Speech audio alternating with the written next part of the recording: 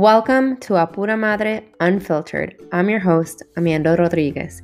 I'm a mom of 4 boys, a previous educator, and now a stay-at-home mom working as a life coach.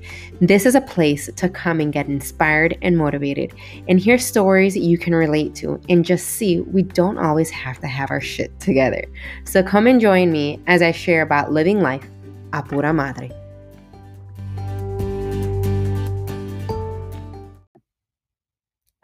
Did you make it past Quitter's Day? There was a research done by Strava using 800 million user logs in 2019 that predicted the day that most people are likely to give up on their goal. They indicated Quitter's Day was January 19th. In this episode, I want to talk about intentional actions that you can take to make sure that you actually meet your goal this year. If you are listening to this, I hope that you made it past Quitter's Day. And if you didn't, that's okay. I hope that this lights the fire underneath you that you need to get back up and get restarted. It's sad, but it's true. 80% of individuals that have set that New Year's goal or New Year's resolution by the second week of February have failed, have stopped. For whatever reason, for whatever excuse or obstacle that got thrown at them, they stopped. Only 10% or fewer than 10% actually accomplished their New Year goal for that year. So I hope that you are one of those that actually succeeds. I want to give you a little story and just show you that there's so many obstacles that can get thrown at you, but you are the one that's responsible whether or not you fail, not those excuses, not those obstacles.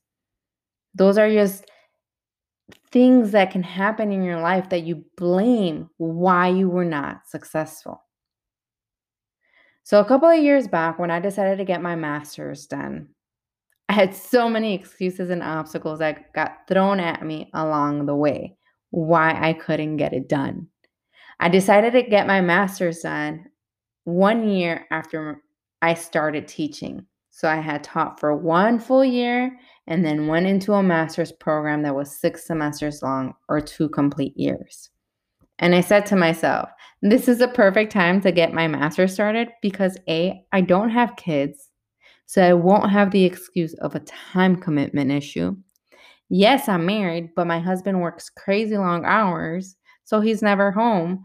I can't have the excuse that my spouse is needing attention or this, that, or the other, and I can't get it done. So here we go, getting my master's. A year into my master's, we got the nice surprise that we were expecting our first. All these reasons of why I had to quit doing my master's came into my head.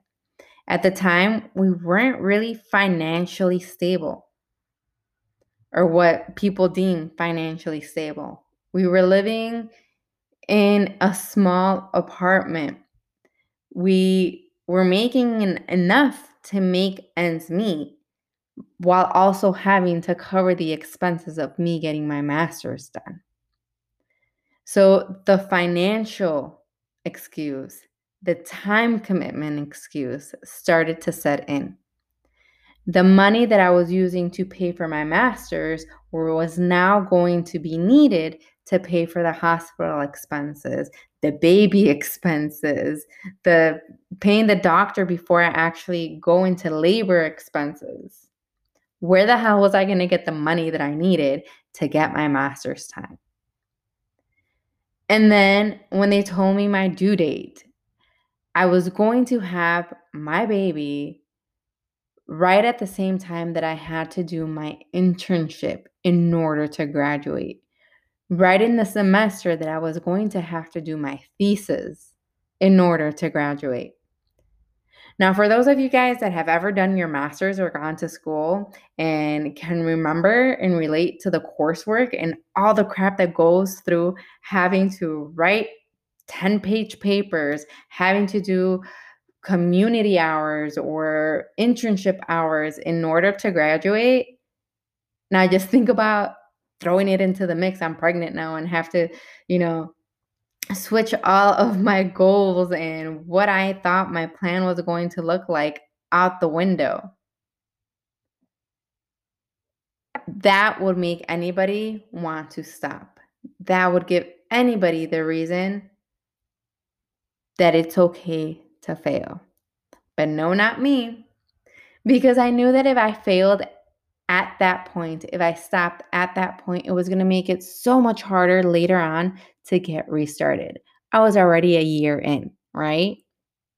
And when I had my baby, I would only have 6 months left to go. The first 6 months of a newborn's life, all they do is eat, sleep, and poop, right? It was going to be so much harder to get my master's done and make the time commitment that was needed in order to get it done with a toddler, with a grown-up kid that needs more attention versus a baby that's constantly just eating, pooping, and sleeping. Yes, I had to take into account that I wasn't going to be sleeping either. But my heart at that moment was going to be so much harder later on if I quit on myself right there and then. And that's the thing. When you have goals for yourself and you're working on your goals, things can happen in life that make it seem so goddamn hard to keep on going, but you need to stop and think. What is my future going to look like later if I stop right now? How much harder is it going to be later if I stop right now? I guarantee you it's going to be so much more harder for you to get restarted later on down the road than if you just push through those excuses, push through those obstacles that you may have right now to actually get the shit done. We're all going to have obstacles, the time obstacles, the money obstacles, the life just freaking happen obstacles. But you have to push through them and imagine what your life is going to be if you quit right now versus if you keep on going. Now, one thing that's going to make you be successful versus not being successful is making sure that you have those habits established and those habits that are going to help you and push you forward to succeed in those goals you may have.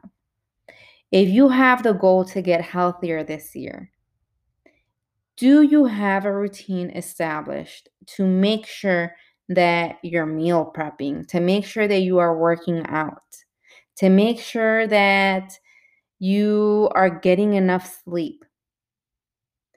If you have the goal this year to grow in your business or grow in your career, do you have time cut out to make sure that you're spending intentional time on working, on growing in your career, growing in your business? Do you have those habits established? Intentional habits that you are working on that are going to push you forward. And you need to stop making it a resolution and start thinking about it as a measurable goal. Do you have breaking points or down in the year where you can measure whether or not you're on track to meet that goal by the end of the year? Or maybe the goal that you set out is not a year long, but maybe it's 2 years. Do you have breaking points where you can measure whether or not you're a step closer to succeeding? Or if you're at that point where you're measuring, you're like, you know what, crap, I haven't done anything that's actually pushing me forward to meet that goal. Maybe you're listening to this and you haven't even started your goal. So that's a way to measure, like, hey, it's January, you haven't even started your goal. You gotta press the gas and get started sometime within the next couple of weeks, or that goal's never gonna be achieved by the end of the year. Did you set your goal with intentional actions and deadlines to measure your progress? We're all going to have things thrown our way. If 2020 taught us anything, is that life is so goddamn unpredictable. You don't know what's going to happen from today to tomorrow. But do you have your habits that are pushing you forward to make sure that you succeed? And do you have a set goal with intentional actions and deadlines that are going to help you measure whether or not you're being successful to meet that goal at the end of the year? I hope that you made it past Quitter's Day. And if you didn't, I hope that this is helping you be more intentional with your time and your efforts to meet those goals. So sit down today, tomorrow, in the next couple of days, and write down intentional habits that you need to have set to make sure that you are successful in achieving those goals by the end of the year or by the end of whatever your timeline is to achieve the goal you have set for yourself.